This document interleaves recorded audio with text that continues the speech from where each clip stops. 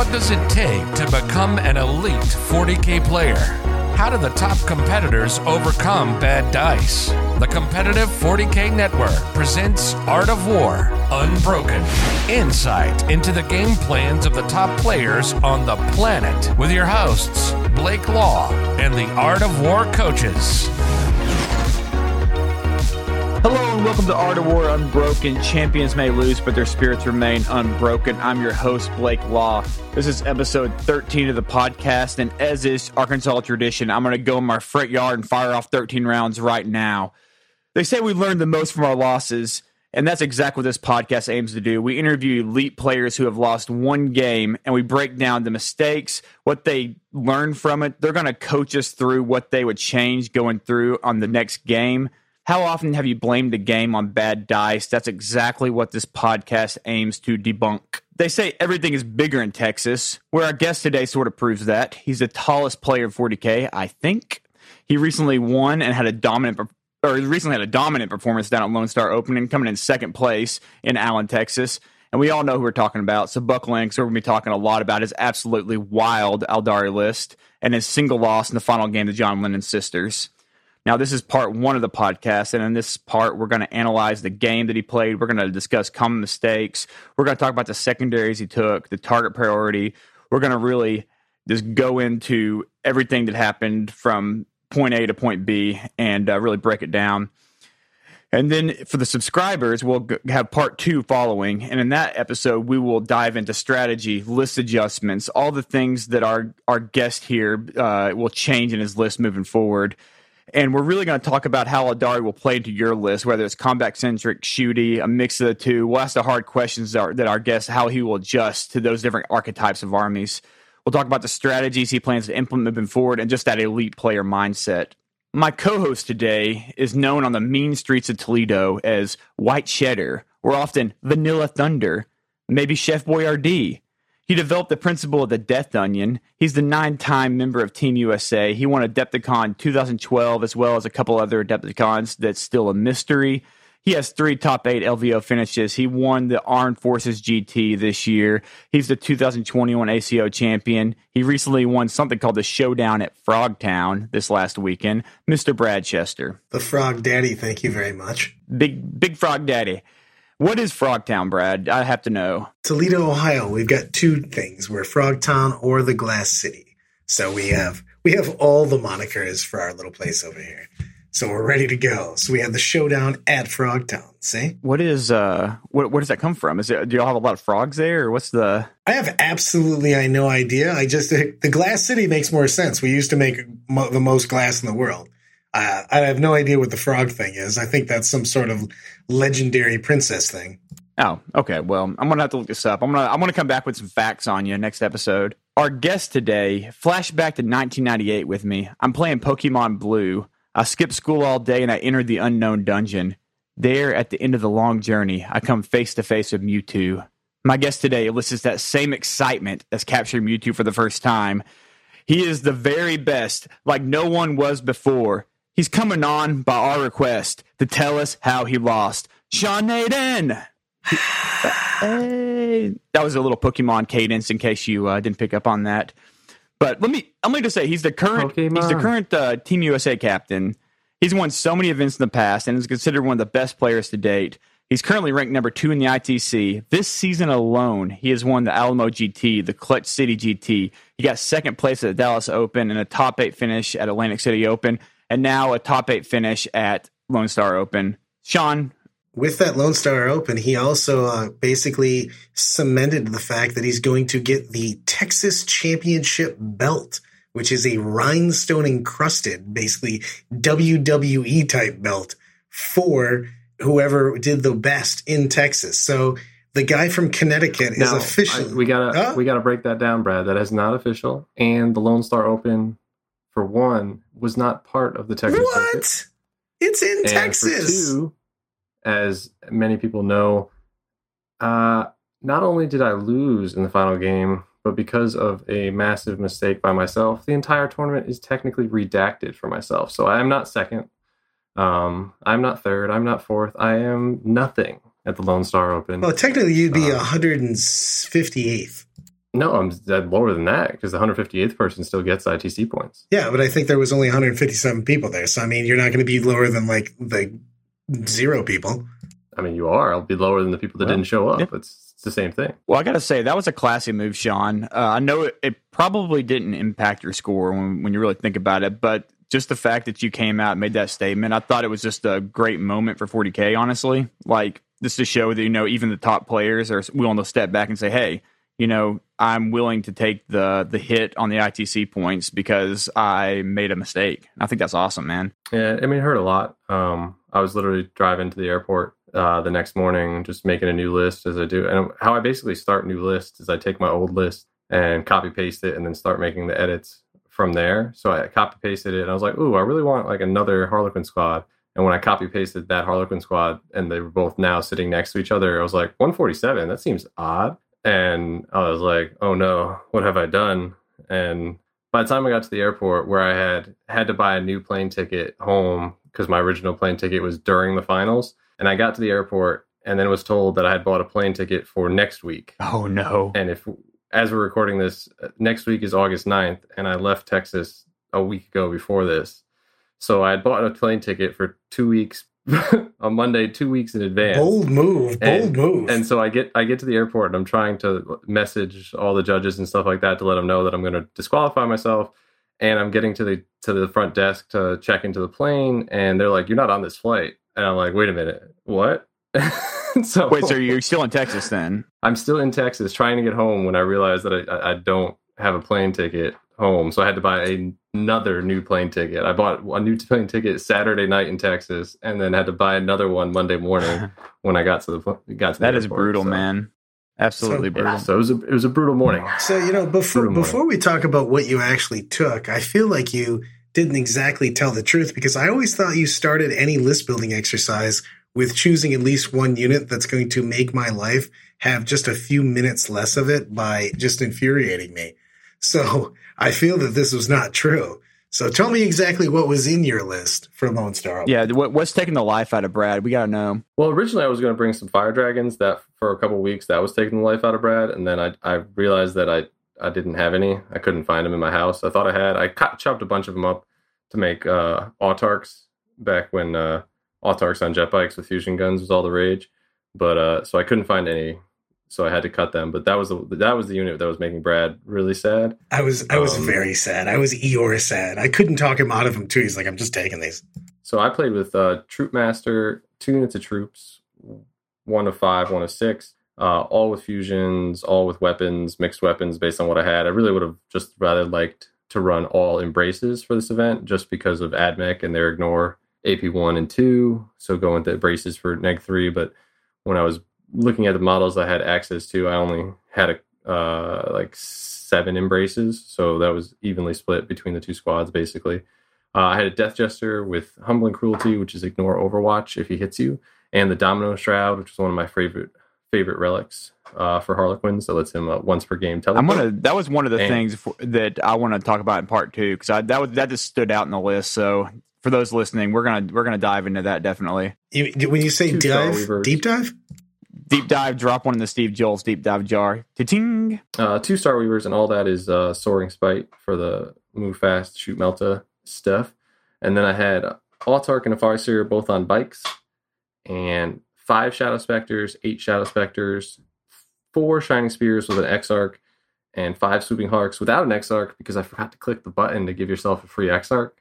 And my Shining Spears also had the Monster Hunter X-Arc power because I forgot to click that button and change to the 3-up Invil as well. And I love both of the.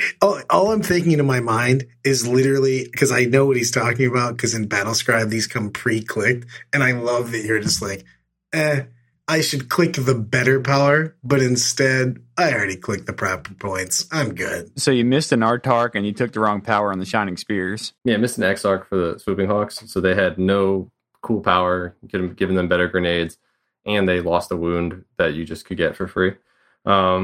Luckily, and because those along with the miscreated Harlequin unit that cost too much. Like, nothing in my list was illegal, When people talked about it on what I DQ'd myself was for is because I made the larger 6-man Harlequin unit. It cost 147 points instead of 145, which is what I needed it to cost. So it's an easy fix if you're looking to run the list. You either cut one weapon or switch to all embraces, and it'll drop below 145, which is the cost of the Night Spinner for to the last secondary. My Dark Reapers, I ran 3x3, each one with a Tempest Launcher, X-Arc, all with the far extra range X-Arc power. Those were in the list for weeks and weeks and weeks, so I didn't mess up with clicking their X-Arcs and their powers.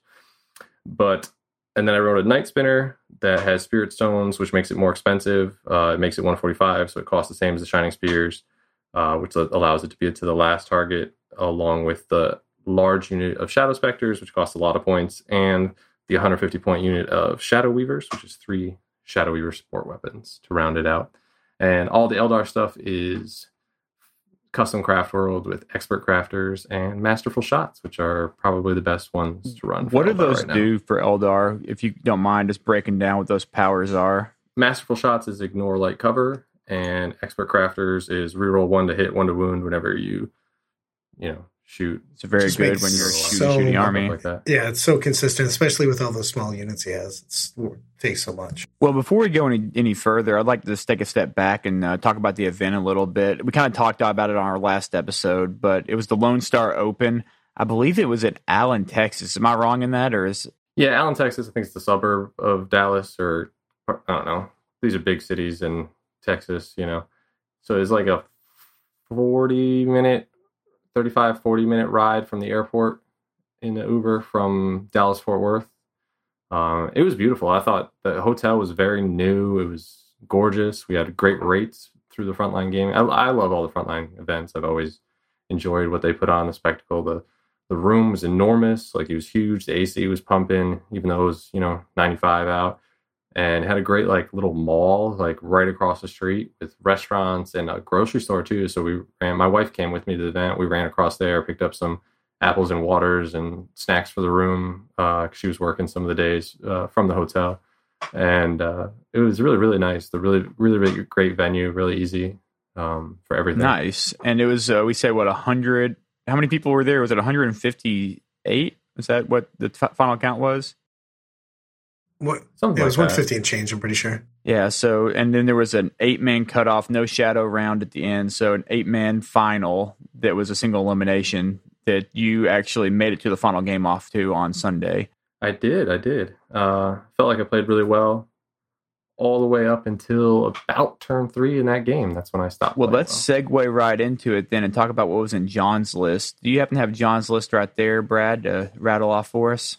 I'm going to pull it up from memory as I'm pulling it up because of the fact that I blew up my computer, so I had everything saved, and now it's not.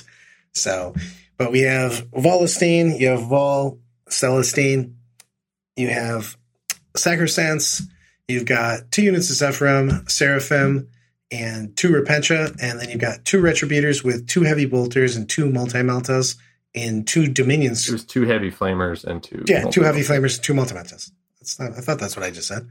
2 Heavy Flamers, 2 that's what I meant to say. 2 Heavy Flamers, 2 Multi-Meltas, and they have Rhinos, and they go with the Dominion Rhinos so that they can scout up before the game starts.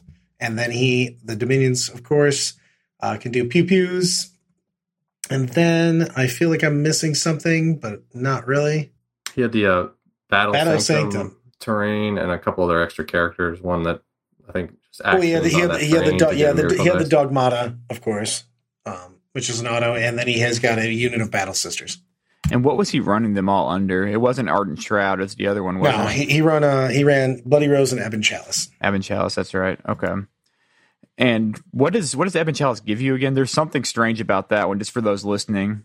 You first off get an auto 6 for the Miracle Dice, but then you can throw 2 away and get a 6. Or you can throw in basically an extra die away. It's when you're using a Miracle Dice to give yourself an auto 6. So it has a lot of utility. So it's like the wonky, tricksy way to play Sisters, essentially. The utility belt, if you will. And it gives access to a couple different stratagems, which are very, very nice also. So you can make people pretty durable. Well, Sean, how about you just tell us, to start us off, what mission were y'all playing? What secondaries did you take? And if you recall, what secondaries did John take in this game? We were playing, what's the table quarters one? Priority target? Oh, no, that's a diagonal. What's search and destroy? Search and destroy. Yeah, the quarters one with the big circle in the middle, and you're in a table quarter, and he's in a table quarter. That one. I love that between the two of us, we have like 1,000 tournament games in, and we both went, "Oh, hold on a second." Yeah, that one. So, and I don't think in tournament theory, I don't think it's a good final mission. I feel like a final mission should be either retrieval or one of the Dawn of War ones. That's 6 objectives. Vital intelligence, my favorite objective mission. That's one of my favorite missions. But no, I don't think that one's a good final mission either. I don't know. I just feel like the final mission shouldn't be like kind of like easy secondaries, and this one has direct assault, which is kind of easy. I was about to say, so I was about to say, if he was Marines, that's the auto of all time. You take Stranglehold, Oath, and direct assault. Oh, direct assault's so good. Yeah, so I took Stranglehold, direct assault, and to the last in this mission, and I told myself, hey, it doesn't matter. Usually I'm like all over the board with engage in all fronts and rod and this and that. And this one I was like, we just, we hold our 2 objectives. Bermuda Triangle, baby. Just that little triangle. And we just go to the center every turn. And so that was my plan. He took direct assault and Stranglehold as well, because as you do in this mission. And I couldn't remember what his third one. He wanted to take, I guess he had taken to the last in every game, but I think in this one he was actually worried that I could kill his 3 to the last. But I don't recall what his third one was. When you look across the table and you're thinking about John's list versus your list, do you consider this a like bad, good, neutral matchup for you out the gate? I think it's a neutral matchup. I felt favored in it. To be honest. Do you feel like that's the way that like just you play into Sisters in general? You kind of felt like you had the tools to deal with everything you had across the table? But back that up. When was the last time you didn't feel favored? I feel that's the more pressing question. Last time I didn't feel favored in this event? Just period. In general. I never feel favored against Tau just because I hate You've Tau. Literally lost 0 games to Tau. I lost to Seagler. Sorry, you lost to ECO. My bad. Too soon, man. Yeah, it's too soon. I did a little bit better in Tau against Tau at this event. But did you play a Tau player at this event? I did. In round 3. Oh wow. Okay. So there was another good Tau player there, because going 2-0 starting off, that's pretty cool. Yeah, he William, he finished 5-1. I think I was his only wow, that's awesome. I actually didn't see that. I'll have to go back and look. He's been doing very well this year. Yeah, he played like, I think him and Seagler played round 5 at ACO, Tau on Tau. So he's like the Tau play people forgot because Seagler beat him. That's like a sad. He deserves some applause, man. That's crazy that he's done so well at 2 events like that. Yeah, he's done well at a bunch of events. I see him all the time every year in Vegas. I see he's made the top 8 before, like once or twice in Vegas, and nice. He's like me. He sticks to his thing. He plays Tau. Well, you think so in this one, you think it's either neutral to slightly favored in your direction on this one. When you look across, what's your target priority, and kind of why would you choose to like deploy or like pick things out from the get go? I hate those dumb dominions. Like really? Sisters now, I just hate them. Like I don't know why I have like this unnatural hatred, eternal hatred. Even I just don't like they're like oh. For 1 CP, we're going to do 6 mortals too. And I just like hate that. I can understand that. You do have going into this. I could see how you felt your favorite though. In all seriousness, because you have a really good amount of indirect, and all those T3 models are not very happy about seeing all that indirect. Yeah, and I had a lot of strength for indirect that was -2. I mean, I had a lot of indirect that had no AP, but he has targets for that, like the Repentia and stuff like that. I'm like, okay, the AP's not a big deal against those guys. The damage too with the Night Spinner is really good into them, and it's just like a weight of dice. I wound him on 2s with all the stuff that doesn't have AP, so they just have a high amount of wounds. And then I ignore cover, so it's not like he's taking 2 ups or something crazy. He still's got to take 3 ups. and then the Tempest launchers from the Dark Reapers, and he only has 2 Rhinos, so most of his army's on foot. And then if you can DMAC him a little bit and get the ball rolling, then because he took that Battle Sanctum instead of the extra rides because of the fact that it was player place terrain. How did you feel about it with the player place terrain, Sean? We didn't actually go into that with you yet. How did that affect? Did that affect at all what you were going to bring, and also did it affect how you were playing?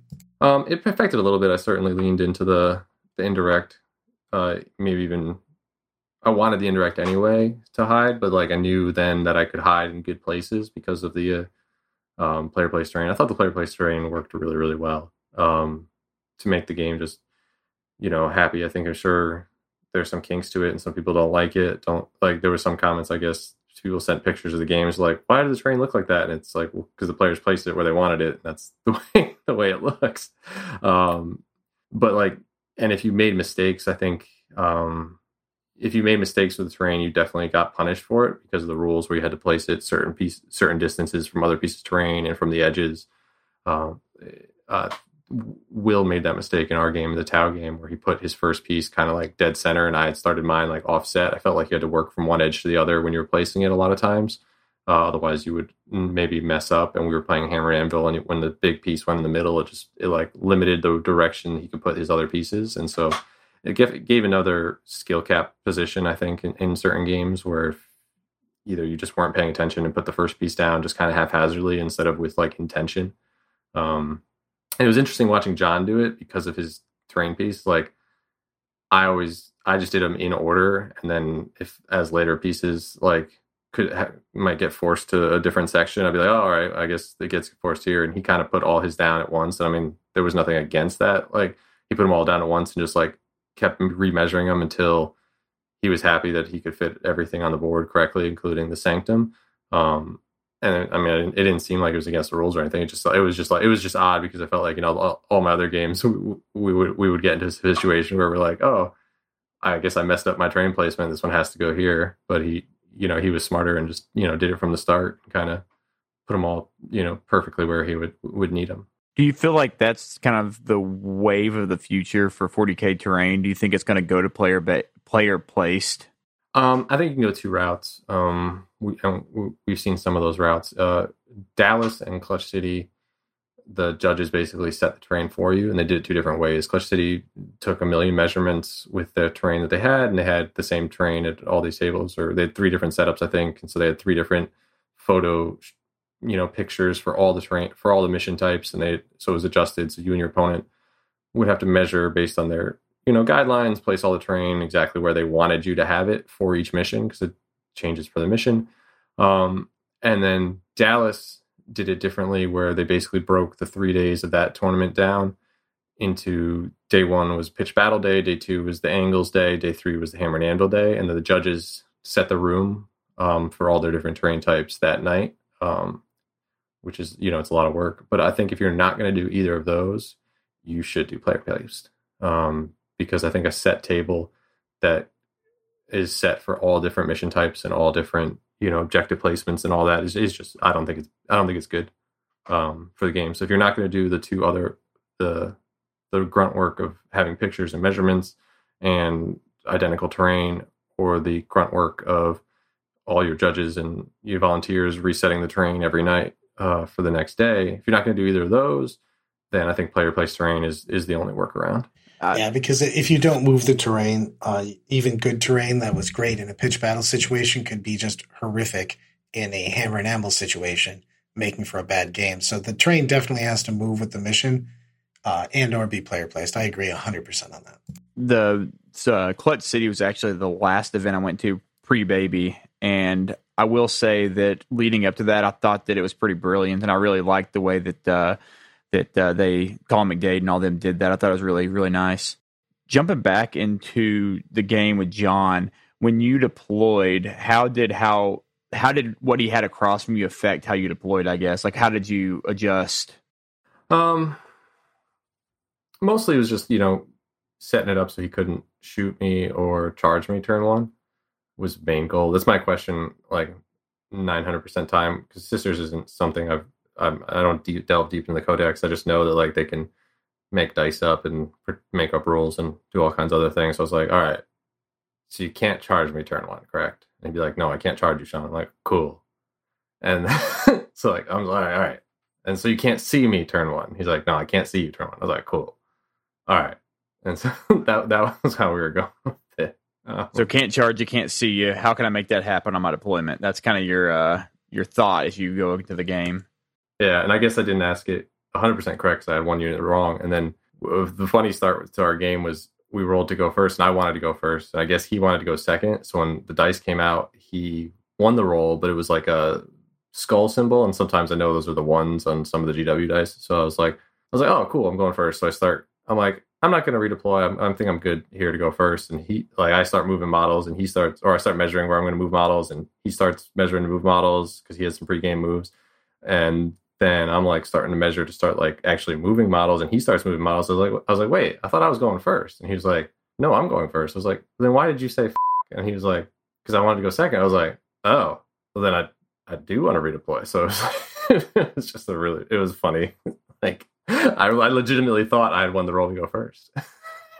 So he had the dreaded six skull dice. Yeah. And for a change, symbols on the 6, but it was just, and that's crazy talk because I thought you were automatic Sean go first Nayden. I only went first 2 or 3 times at this whole event out of 9 games. That's heresy. So how did you plan? I mean, one of those times was the time when I really, really needed to, though, Brad. So it worked out. How did you plan to play primary on this game? Because I know your goal was you had to get 3 of these in order to win. That's just a given with the secondaries you took. So what was your overall plan to kind of keep him off these objectives and, play the primary? Well, I was figuring I was just going to take 10 on primary, and he would take 10 on primary every turn. That's why he wanted to go second, because then you get 15 on that final turn, because you could just take the center back. So your goal is just to trade the center, take 10, take 10, take 10, trade the center, and get your max on your secondaries. And then 15 for the primary on the end of the round. Yeah, and if going second, I would get the 15 on primary. If I could take one primary away at another point in the game, do that as well. But yeah, that was the goal. I was going to be comfortable with 10. I was going to try and take the center as cheaply as possible each turn. Just like the Hawks and then remnants of this or, this and that each turn. Well, what was your target priority going into this? You've got a lot of indirect fire. You've got a lot of firepower, period, in this army. This is as we all know, you're known for all your shooty armies nowadays. So, but well, it's really just like with the shooting I have and him starting a lot of things in reserve. I was just going to go down the like threat tree and ease of kill tree a little bit. I think I should have worked the Sacrosanct a little bit more early, but basically the Repentia are really fast because they can advance charge, so they're super fast. So I started them as the target, and then, like I said, I hate those dumb Dominions, and the Retributors are pretty good as well. So I went up one flank to open up that ride with my Melta and try to kill those 2 squads, and the Rhino and the Repentia. And so I killed all 3 of those things turn 1. And so I felt like that was good. I think I peppered into, with the extra shots, I think I peppered into like some Zephyrim or something that started on the board. But again, once he's demeched, basically I can shoot T3 guys across his army. Like they're all the same to me at that point. All his units can basically kill all my units in combat. Even his sister squad probably beats up most of the squads I have on the board in combat. Most of my guys are like 3 to 5 man units with either a 4-up save or, it doesn't really matter who touches me, that I will die. So it's just, whoever's closest, shoot him, kill him. That was basically the target priority. Where do you feel like the game went south for you? Do you feel like there's a moment in particular where you're like, maybe I should have done this instead of that, or anything like that? Oh, for sure. I know exactly where it went south. So turn 3, he makes his push, all his reserves have to come in. So he drops in, does all these things, and he made brilliant move. In my mind is he auto 12 charged. He measured it out. It was perfect. He was like a half inch on it. He auto 12 charged with a squad of Battle Sisters, and then killed the screening unit I had with something else, I think Celestine or whoever, in the middle of the board. And then the Battle Sister squad then was able to consolidate and pile in onto my objective and get him 5 for direct assault instead of 3, and take away 5 of my primary. So I thought that move was just absolutely brilliant, and it caused me to go on tilt and think that I had to make some grandiose plans, and then abandon my plan of just, hey, clear the center, take the center, get your secondaries and your primary, because I was still up, I was still winning. I should have just, continued on, because turn 1, he was, I think, worried about wasting resources early, so he didn't take the center turn 1 going first, so he was down 6 on primary because he didn't get stranglehold and he didn't get direct assault turn 1, so he's making moves to come back, and so I was still up on all those points, and if I just continued to just like calmly take the center again and again, it would have been fine, but because all the taking away of my 5 primary had actually just evened us on primary, because I had taken 5 away from him turn 1. So, or turn 2, whatever. My turn 1 moves, taking it away from him turn 2. So he was just redressing that, and still just the 5 points instead of was just 2 more. So he was still down 4 on secondaries at that point. So I was still winning, and I shouldn't have gone on tilt, but I definitely did. I definitely, the clock's running down, you're tired of 9 games. I'm like, oh, I got to do something drastic, but I really didn't have to do anything drastic. I should have just stuck to the plan and just said, hey, take the center, let's do it. What play did you make there? Did you kind of overextend to try to take his back edge? Yeah. I overextended to try and go into the back edge, which was a mistake, because I also forgot that it was a mission where you could continue to hold objectives even if you weren't on them. I always forget that one. Like, I'd say like 45% of the time, I just don't remember that. Same is here. The rule. And so I saw his tokens, and I was like, oh, he's holding those objectives. Darn, I need to do something crazy. And it just wasn't necessary. I could have just, and then the error I made further was I forgot that the squad in the center, there was a Seraphim squad and a Seraphim squad. And I shot the Seraphim dead and then tried to charge the Seraphim. So he got Overwatch and destroyed my Harlequins that were going to OBSEC the center away. And I was like, that was bad. That was silly. And because if I just like move them onto the center, move the troop master there instead of trying to send him on a YOLO mission that he failed a 6 or 7 inch charge on, and I had no CP to reroll, if they had all just come to the center, ended Celestine's life, and taking the center of the board, that would have been enough. Yeah, I think one thing that I definitely want to talk about with you in part 2, I want to ask you kind of what prompted you to bring the Harlequins over to Drakari. I know it's a big move, and just hearing you talk about it, I kind of have some ideas on why, but that's definitely something I want to talk about. Yeah, absolutely. But yeah, and it makes sense. The game, you had a game plan going in, and you kind of rewrote the script a little early, it seems, and maybe overextended, and makes absolute sense. Anything else of that game you want to talk about, Sean?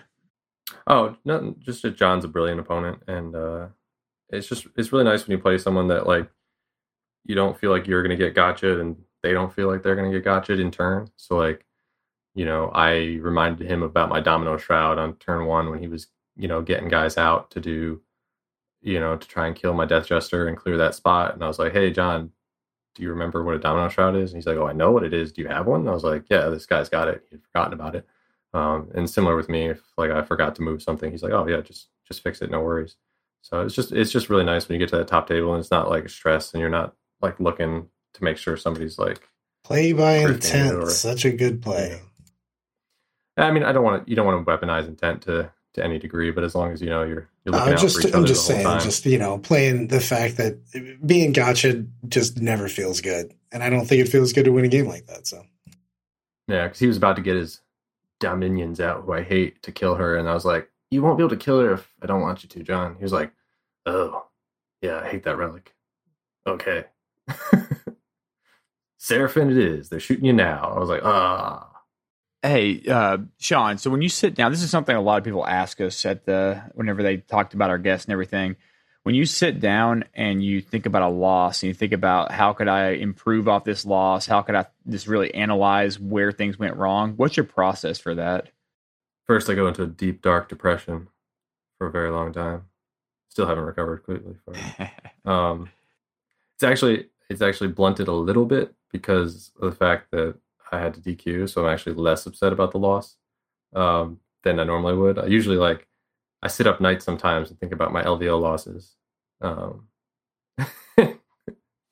redress where they've gone wrong.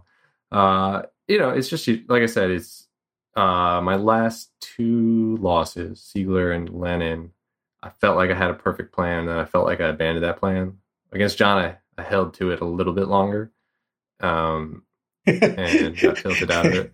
But I can't even go on that one. I have to give this because you just went on that. So Sean and I are eating the day before the Final 8, and we're in the evening, and we're back and forth about what we're going to do in our respective games. And he's like, I'm doing this, and this. And he's like, I'm like, what do you think about this? And he's like, Brad, you're an idiot. This is the way better thing to do. And gets into the game and comes back after the game and looks at me, and I go, well, how'd everything go? You just, doing everything. He's like, well, I immediately did not follow the plan. I'm like, the one you spent the entire evening gawking. He's like, yeah. I go, any particular reason? Nope. Just didn't do it. Yep. So I think that's an important thing is if you have a plan, if you know the plan is the right plan, definitely do it. But if you have a plan, you don't stick it through until unless it's wrong. You know what I mean? If you've played the matchup and you're like, this is how the matchup should go, stick to it. Don't abandon it at maybe the first sign of trouble. Certainly be fluid if, the situation drastically changes, but if you know how the matchup is supposed to go and how you're supposed to play it, don't let a little bit of run of bad dice or something force you to go, well, time to go. Leroy Jenkins. Now, those are wise words. Those are very wise words. And I definitely want, in part 2, I want to go into your process for kind of adjusting list. That's definitely something I want to talk to you about because it seems like you're kind of the champion of that. Every time I see you go to a new event, you've kind of tinkered with a couple things here and there, and they just seem very precise. So I think that's something a lot of our listeners want to hear, kind of your process for all that too. And I'll tell you, the last part of this episode, we actually had to do a Q&A with our War Room members. For those listening, the War Room is a Facebook group for subscribers to theartofwar40k.com. You can go on there, you can subscribe, and then you are a member of the War Room. And the War Room has a lot of coaching sessions every day. There's different coaching sessions from many of our coaches, including Brad here. We got Nick Nanavati, we got Richard Siegler, John Lennon, we got Scary, all kinds of people on there just talking about 40K, talking about how to improve. And we have coaching matches where they sit down and really just break down the games.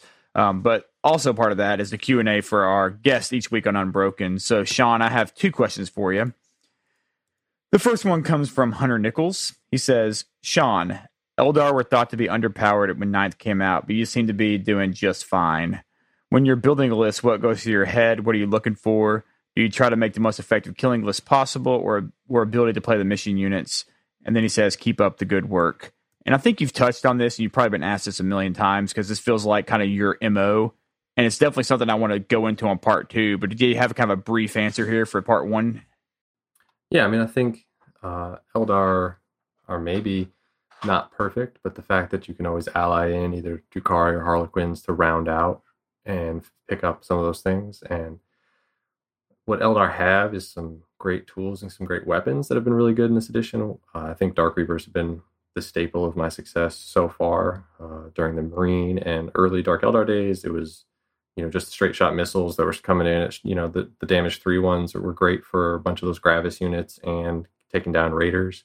And then I optioned into the volume shooting that the Eldar provided with all their, blast weapons to handle this AdMech stuff and, still give you a lot of that indirect to help with sisters and Drukhari. So I think Eldar have a lot of the tools. They just need a little bit of supplements, and they really need to think hard about their missions, which is why, To the Last is such a big mission for me. and super important. Even though I only took it in 4 out of 9 games, it's always good to have in that pocket when you're playing against something that you can't, just kill off the board, like Dark Angels or, something similar where, just having those 15 points in pocket. Since you don't have codex secondaries, you have to, I think, really think about how you're building your list. That's why like the Swooping Hawk unit is in the list, because I know in most every matchup they're going to be able to get retrieve Victadius data basically 3 times, because they can, with a 14-inch move, they can go from one quarter to the other.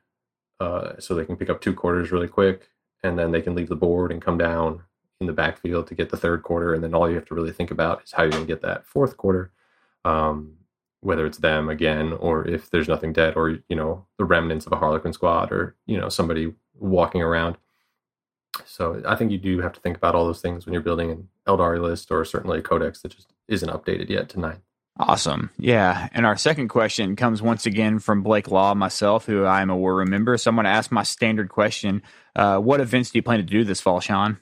In the fall, I think my next couple events are the Vegas team event from Frontline, Battle for Salvation in October here in New York, the Warzone Atlanta. I love those guys down in Atlanta. I was trying to figure it. I know it's a Gigabytes Cafe, but that's the store. But it's the Warzone Atlanta in November, and I think I signed up for the Austin GW event. Oh, nice. In November as well. Yeah, I'll definitely see you there. I'm going to be there, so we'll get. Because I love Texas. Yeah, especially Austin. That's an awesome area. My in-laws are from there, so it'll be a good trip. And the other thing is, what is the most fun unit that you have in this list for you? Like, if you're talking about just pure fun, what is the best thing in this list for you? Oh, the Troop Master. Spend all your CP, do a bunch of million kick flips, and kill a bunch of things. Oh yeah, 100. Yes. Brad gets mad at me. That's the unit that gets Brad on tilt with my list. He was like, Sean, what'd you do with all your CP? I was like, well, I spent 6 turn one on a Troop Master all the time. Hey, you can get lost on some Troop Master points, man. He can soak up some. Sean, tell us about you. I know you have a stream and some other things going on. You want to tell us anything about that? Yeah, we sometimes Brad shows up, and I'm taking a little bit of hiatus right now, but Team Battle Brothers on Twitch, we paint and we talk about 40K, so hang out. And usually it's Mondays and in the afternoon Eastern time, and Friday evenings Eastern time, but taking a little bit of a break right now. I've dropped in from time to time, man. You do some pretty cool painting on there. I've really liked it. It's been fun. Yeah. But all right. Well, also check out all the Art of War's other products. We have the Facebook group, like we talked about previously. Check out our YouTube channel. Check out our website, theartofwar40k.com. Check out the coaching services that are on there. Go look at all the other great things we have. We have the Art of War Vanilla, where we're the pistachio of Art of War. They are the vanilla, with Tim Penny and John Lennon. We also have Art of War Down Under with the late and great Adam Camilleri. Just go check all that out, and thanks for listening. Join us for part 2. Like what you just listened to? Check out Art of War and the Art of War Down Under podcasts on the competitive 40K network, theartofwar40k.com.